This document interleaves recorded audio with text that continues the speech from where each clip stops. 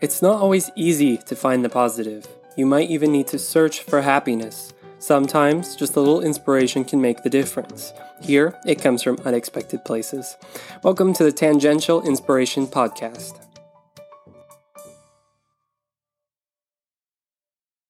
Hi, I'm Teresa. And I'm Amy. We are two ordinary moms. Looking for inspiration wherever we can find it. So, Teresa, what's new in 2022? Can you believe it's 2022? I can't either. Not a lot is new because it's only January 3rd. Right. But we had a blast last weekend at the beach for New Year's. Was it rainy or was it? It was actually really nice down there. Oh, and not over the pass, but the beach was really nice. And I didn't wake up to fireworks at midnight, so that was a bonus. And we celebrated East Coast time. I like that. So, yeah. So that was probably the best part. It was nice. fun. Relaxing. Good. Okay, I love the cookbook you gave me for Christmas, Cooking at Home, or How I Learned to Stop Worrying About Recipes and Love My Microwave by David Chang. The only reason I even knew, because you had talked about David Chang. Right, in episode 44. Yeah. He's co-authored that with Priya Krishna.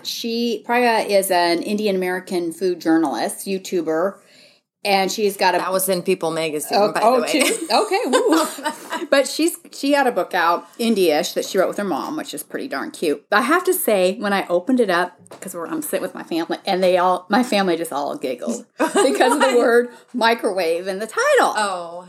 And I mean, I don't hide the fact that I'm not a good cook, or I don't. That is cook. Ryan. That's the cook. It's the cook family. Yeah. I mean, my go-to is the Trader Joe's fried rice, orange chicken, which at first my kids thought, oh, that's fabulous. And now they're like, don't make that again. So I'm blessed to have Ryan, who loves to cook. He finds it a way to relax. And it was funny because he grabbed the book too and wanted to look at it. And then Lucy loved it because of the kind of the art stuff in it, yeah. It's really graphically cool. And so everybody, it was a hit in the whole fam. Well, good. I knew it would be a hit with Ryan. I thought it would be a hit with you because you had covered him. So I'm glad the rest of the family liked it. Yeah, maybe they were hoping that's going to improve my cooking. I don't know. But what I love about this book, it is not typical. It's not filled with your typical recipes. It's really a practical way of looking at cooking. It focuses on sensory cues and other helpful suggestions.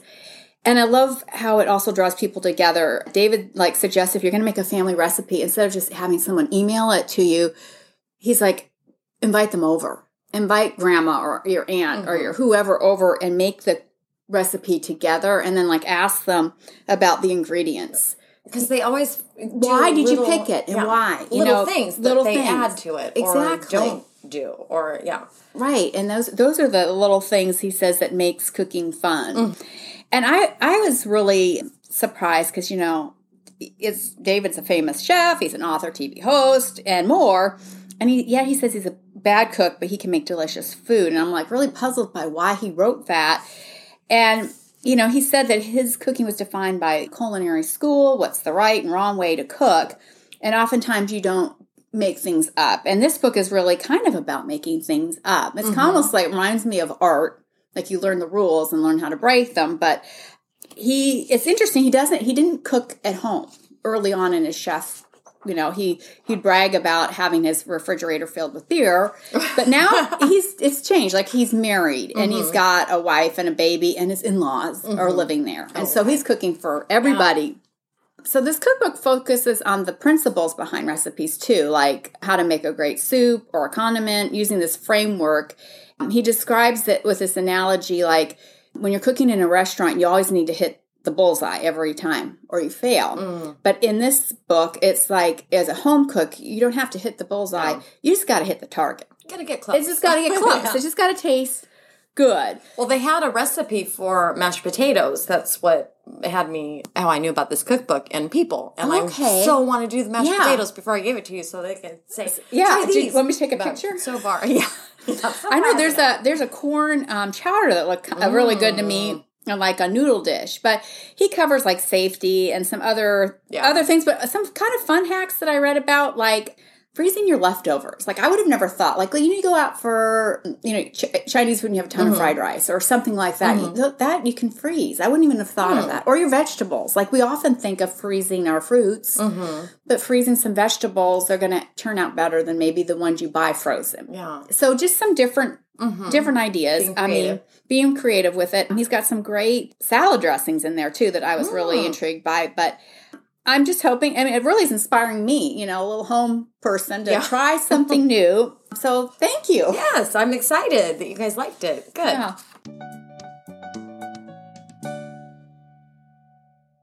So I found inspiration from Ryan's Side of the Bed before. In episode 33, where I talked about that book, Humor, Seriously, Why Humor is a Secret Weapon in Business and Life by Jennifer Aker and Naomi Bagdonis. It's a great book about using levity in the workplace.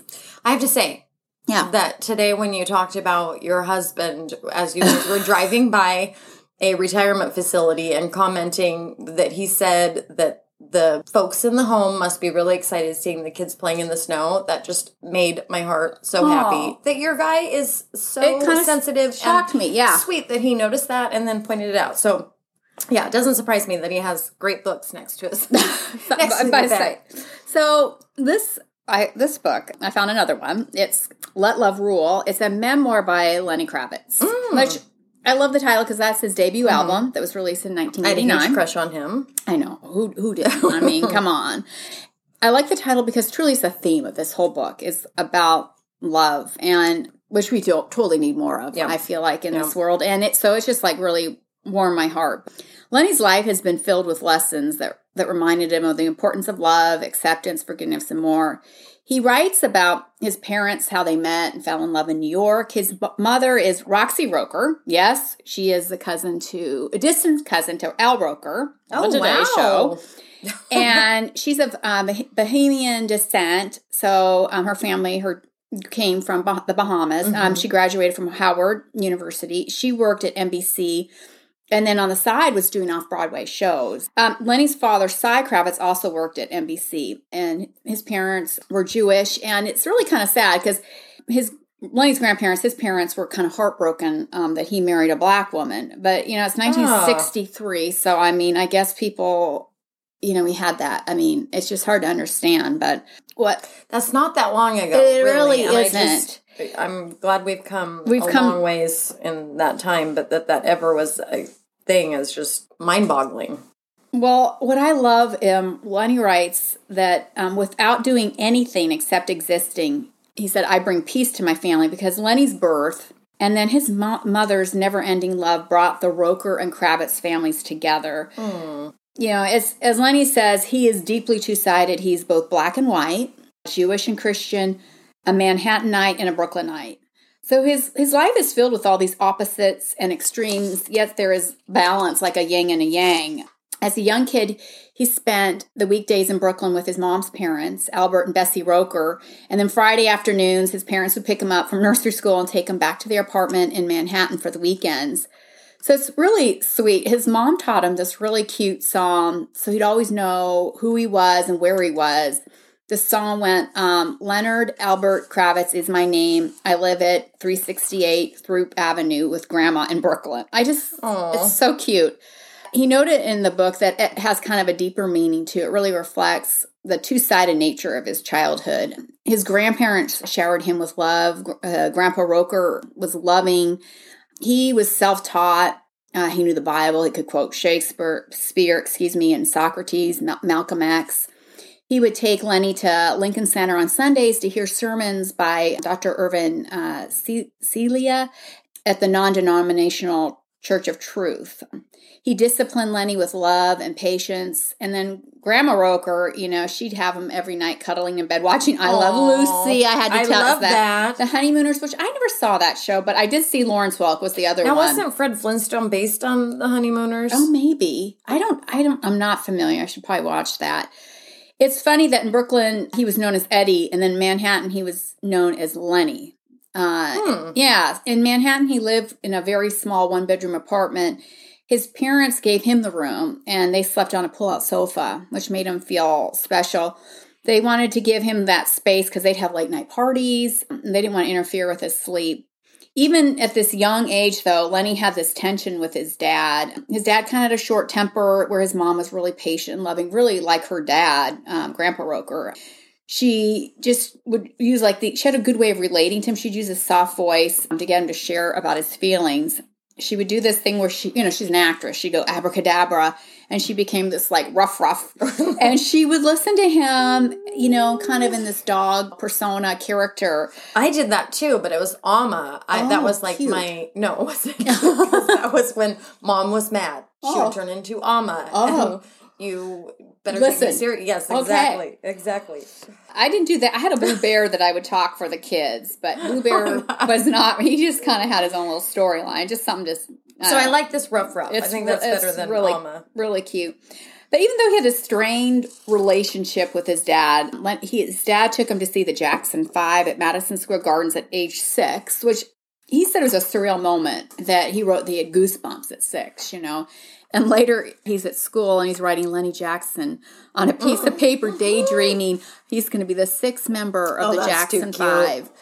His parents really exposed him to all styles of music. That same year, he went to the Rainbow Room and saw Duke Ellington. I mean, wow. He looks back now and realizes that his dad wasn't good at directly showing affection, but instead he showed it through these awesome musical experiences. That was his love language. His love language. Yeah. At 7, he bought Lenny his first guitar, a Yamaha acoustic with a little amp, which I think that's cute. Adorable. And it's sweet. He talks about writing this song, I love you, baby. He's 7 with a little friend. I just so flippin' cute. So he growing up split between Manhattan and Brooklyn, but also a strong connection to the Bahamas through the Roker family. Mm-hmm. And I love reading that some of these trips included both sets of grandparents. So it's the Rokers, the Kravitz. Roxy was the bridge. She even encouraged her husband, who his previous marriage, he had kind of become distanced from his daughters. We need to make some bumper stickers Be Roxy. Be Roxy, yeah. More Roxys to bridge. She got him to reconnect, and they would even go on these trips to the Bahamas. Awesome. So, but I think that was a great place for Lenny and his dad because it was a laid back environment and they could reconnect. But it was really interesting. Not only did Lenny have these two sets of loving, grandparents and his parents, of course, he had 6 godmothers. These godmothers were strong, beautiful, and positive. I wonder is that because he was both Jewish and... Well, these godmothers are all kind of handpicked by Roxy. Okay. So first one is Cicely Tyson. She's an icon. Oh, wow. Later, he said that he always looked up to his godmother, Cicely. It wasn't until later when he saw the autobiography of Miss Jane Pittman that he just realized her profound genius. In the book, it also talks about a time where he's recording outside years later. I think it might have even been for Let Love Rule, and she hears him in the streets and comes out to him. I knew that was my godson. So I love that relationship. The second was Aunt Chanel Perry, who attended Howard with his mom and also studied theater together with her in Copenhagen. She's a prominent director, writer, and actor. Wow, the third is Toni Morrison. Ooh, I know she went to Howard University. Yeah, went to college with Roxy and Chanel. And fourth was Diane Carroll, which is another heavy hitter. She was the first Black woman to win a Tony for Best Actress. So, and the fifth was Joan Hamilton. Dumb question, but Tonys, are those the ones for Broadway shows? Yeah, I think so. Okay. I'm so out of the loop that I wasn't sure. And then the fifth was Joan Hamilton, which is just one of her oldest, dearest friends from childhood. The sixth was Joy Homer, just a Hollywood starlet. But I just love reading that he said their Black feminine energy is one of the reasons that kind of held his sanity together through the crazy times. So he had that village of family and these wonderful mentors. Strong. Yeah. Capable women. That he would go to and talk about things with. Music and art were huge driving force in his life. His parents took him to see Earth, Wind, and Fire and James Brown. Plus, their apartment was right across from the Metropolitan Museum. So it's a wonderful location. He would ride his bike around the grounds. He took painting and sculpture classes there. he visited King Tut. Did you see that exhibit? I didn't. I remember waiting in line. I think we even did like a little study at our church on King Tut. I remember. But anyways, he talks about taking notes and seeing the exhibit, which I thought was pretty cute. At 10, Lenny's mom, Roxy, got the big break. She was offered the role on the new show, The Jeffersons, at the time, where she played Helen Willis. I had no idea that Lenny Kravitz's mom was Mrs. Jefferson. She's Helen Willis, the neighbor. She's the neighbor. Oh, okay. So what's significant is it was the first interracial couple on TV. Okay. Which is interesting because it kind of mirrored her own life. So the family went to Santa Monica, California. At first, it was just Roxy and Lenny, and they shared an apartment with Aunt Joan, one of the godmothers, and her husband and daughters.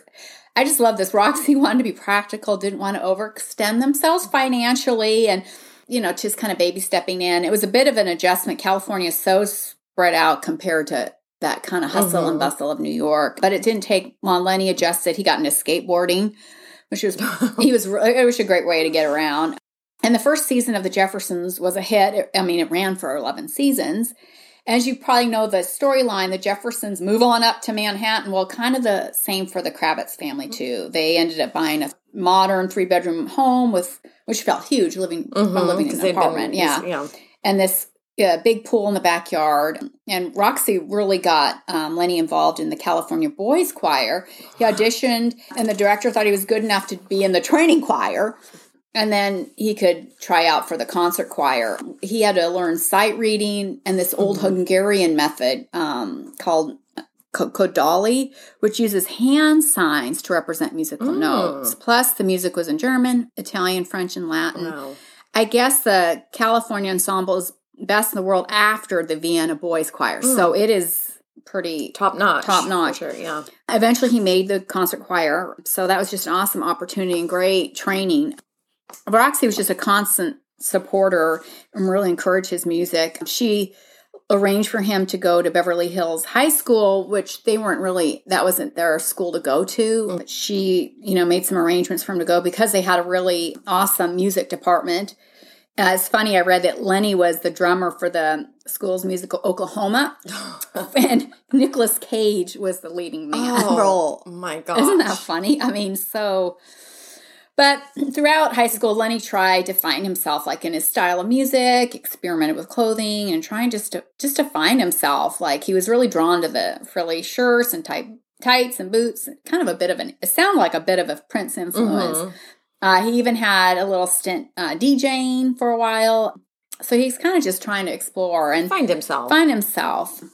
But then, you always had that friction with his dad. And one day they just had a big fight, and it was kind of the end of him living with his parents, and he moved out at 16. So young. And I think his mom must have killed Roxy. Yeah, she was heartbroken. And he'd crash on friends' sofas. I think he'd just kind of go back and see his mom when his dad wasn't there. And then he's just trying to find what his persona is going to be. He was kind of looking at the glam of the early 80s, like Bowie and Prince, Madonna. He came up with this name, Romeo Blue.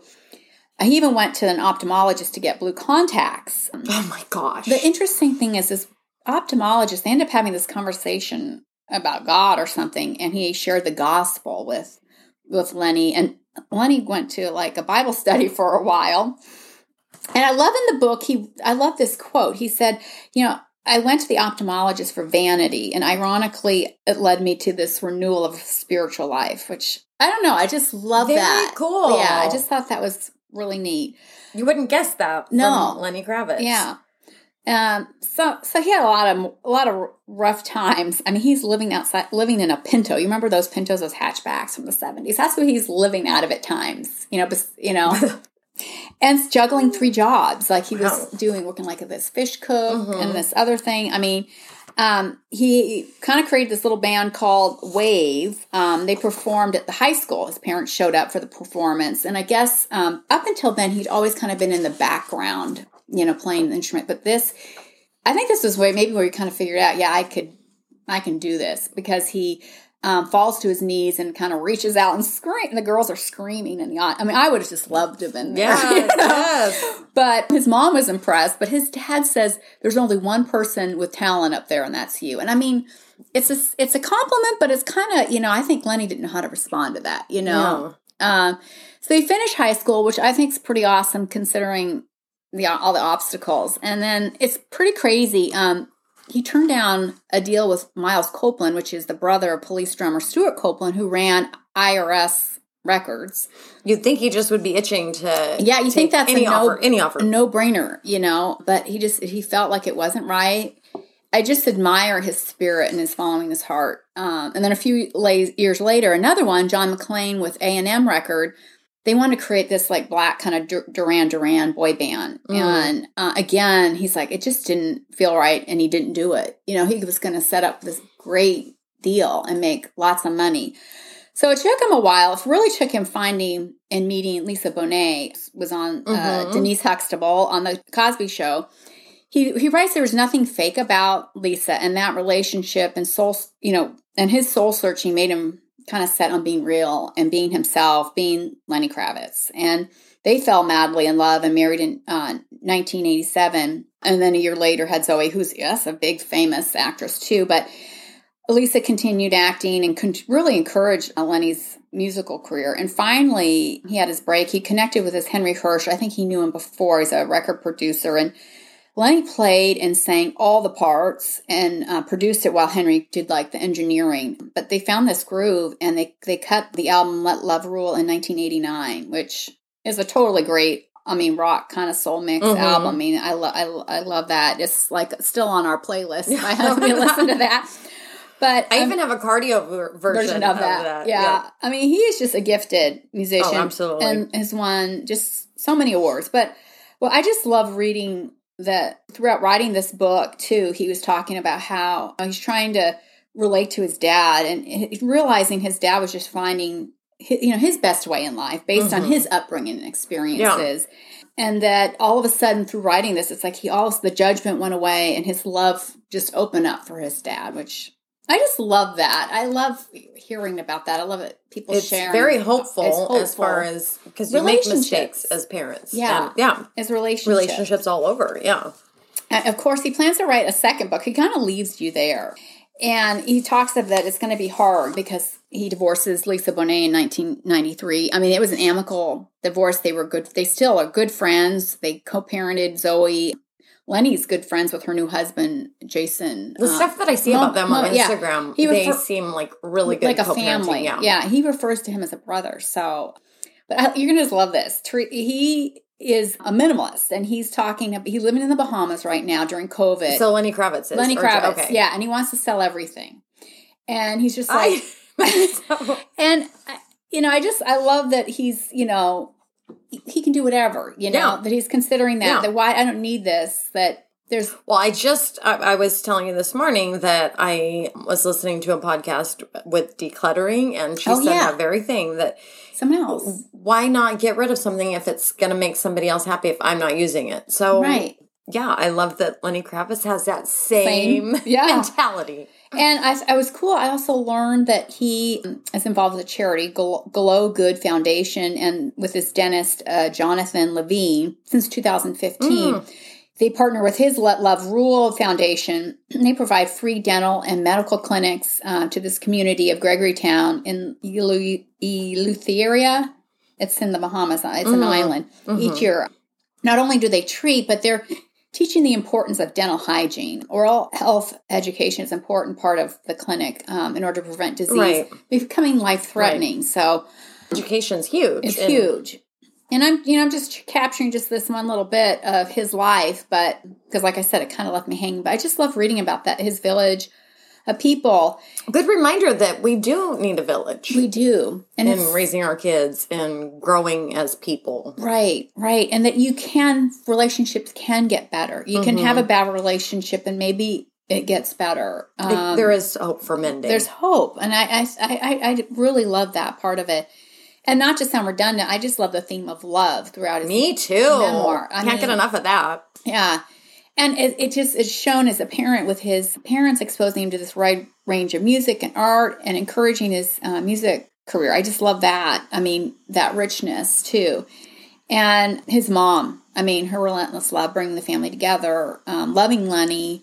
She's so patient. And especially because it had to have been very painful. Moments very painful for her, but to love him unconditionally, I think is a great example.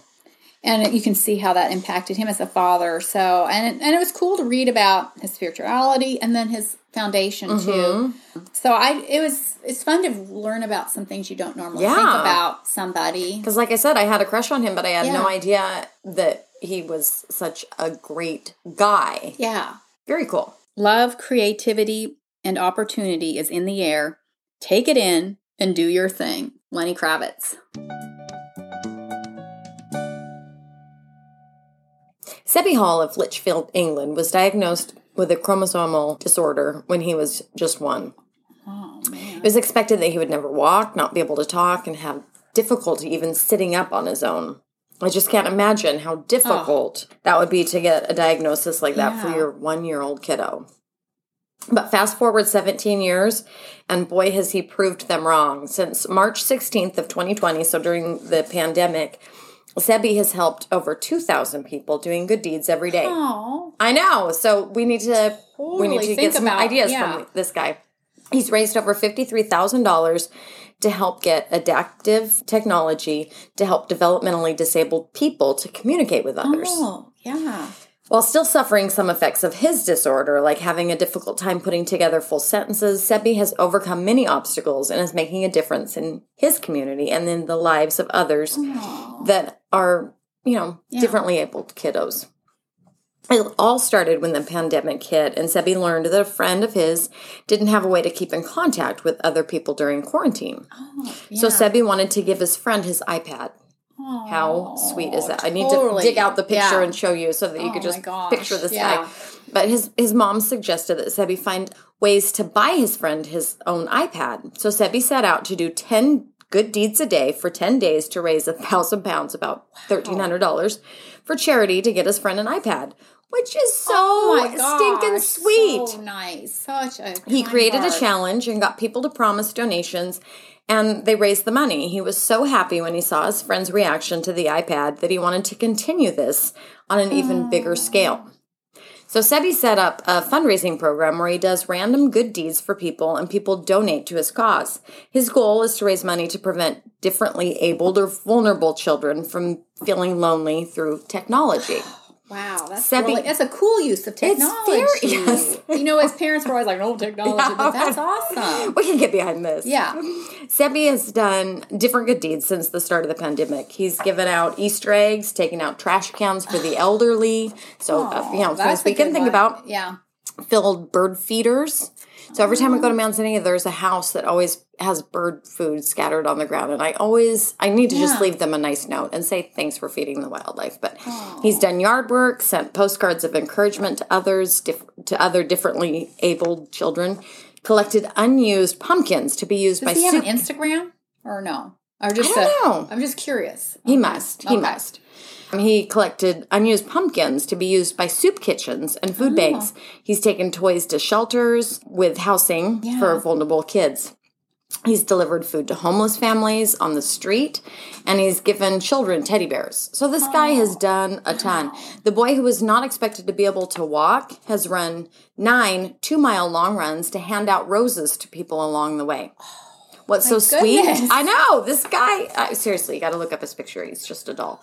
But what's so sweet is that while he's doing this, he's passing out roses, and the other joggers ended up running with him, cheering Sebby on. Oh. In the last 17 months, he's done over 2,000 good deeds and provided money for 300 families. Talk about the ripple effect. Exactly. Helping them get adapted technology devices to help developmentally different children communicate with others. He's also helped fund a rugby team for the differently abled. He's been recognized for his giving, having been recognized by a number of different groups and even the Prime Minister of England. Oh. He was invited by the Duchess of Cambridge to attend the Royal Carol service at the Westminster Abbey in December, and he's been awarded the World Compassion Award from the Supreme Master Ching Hai, a Buddhist humanitarian world leader. Oh my goodness. Cool and deserved. Wow. So this kid is doing amazing things in his community and doing it with such a generous and kind, giving heart. Yeah. He's figured out how to monetize kind acts to do even more good in the world. He's starting his own foundation to help use the funds he raises to reach even more differently abled children.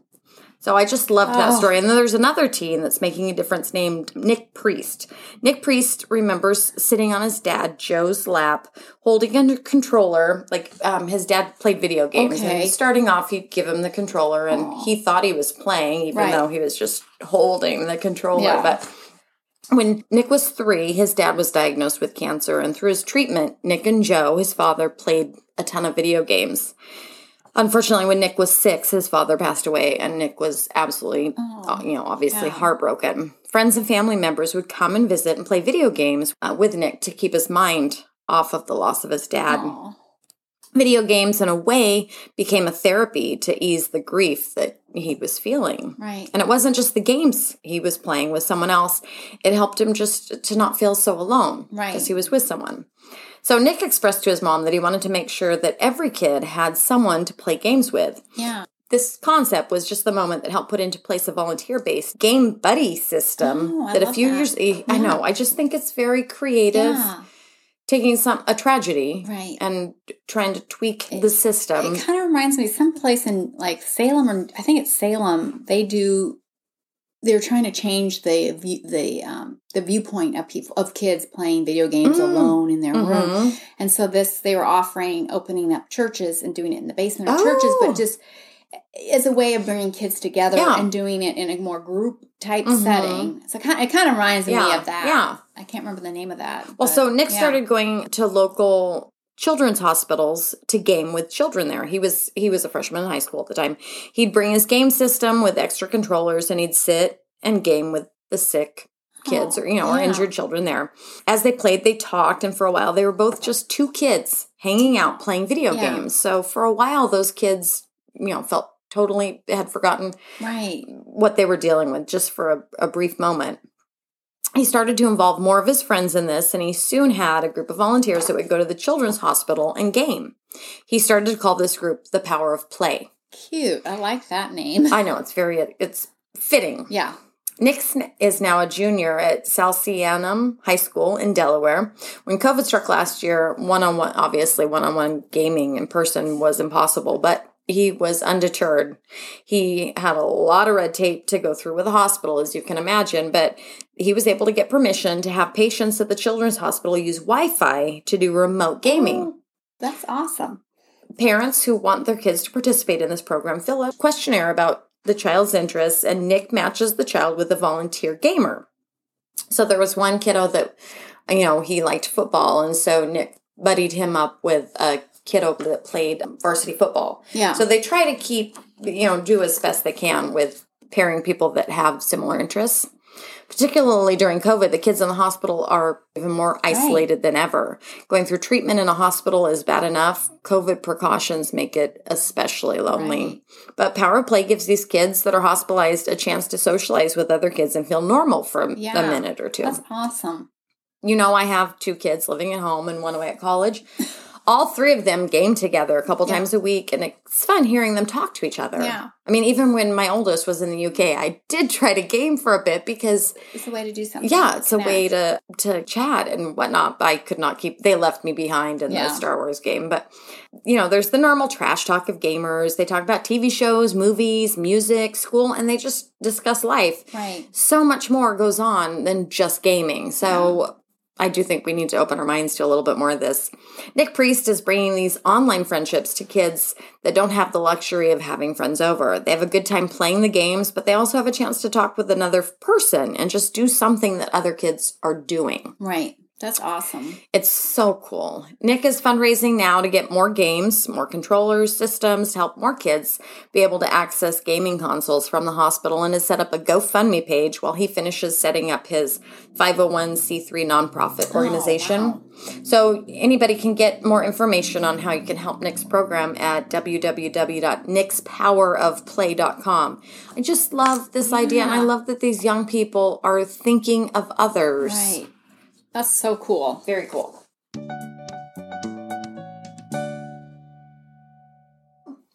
Time for the questions, which is so fun finding out I these know. little pieces of information about each other, you know? It's my favorite part too, actually, I must say. Not me having the questions asked of me, but me getting to know you. So, best part about Christmas. I just loved getting to have people together again. No, I mean, I got to see sweet. my parents. Oh, that's so nice. Yeah, so it was just nice having everyone healthy Right. and vaccinated Yeah. and boosted. People feel safe. Yeah, healthy and well enough to get together. That's awesome. Any New Year's resolutions? Of course. I have a list of 22 for Holy 2022. moly. Good for you. Yeah. I already have accomplished one with getting back on Facebook. Yay. So we need to make a Tangential Inspiration Facebook page, which that will be on my list to do too. So yes, Fun. I love New Year's. Favorite running shoe? I go back and forth. I love Brooks. Yeah. I love Hoka's. So it kind of depends on What the terrain. Yeah, what's happening. But those are my two favorite. Single best thing that happened last year. So 2021, I would have to say my new job. Oh. I love working with people, getting to try to work on their wellness and health. So, yeah. Awesome. One unexpected joy from last year. It's actually moved into this year, too. My son's roommates tested positive. He did not go back down to school yet, obviously. So he's going to study remotely for a little bit longer. So we got him longer for the break. That's so, nice. Yeah. A little more time with Little unexpected surprise, but we'll take it. Yay.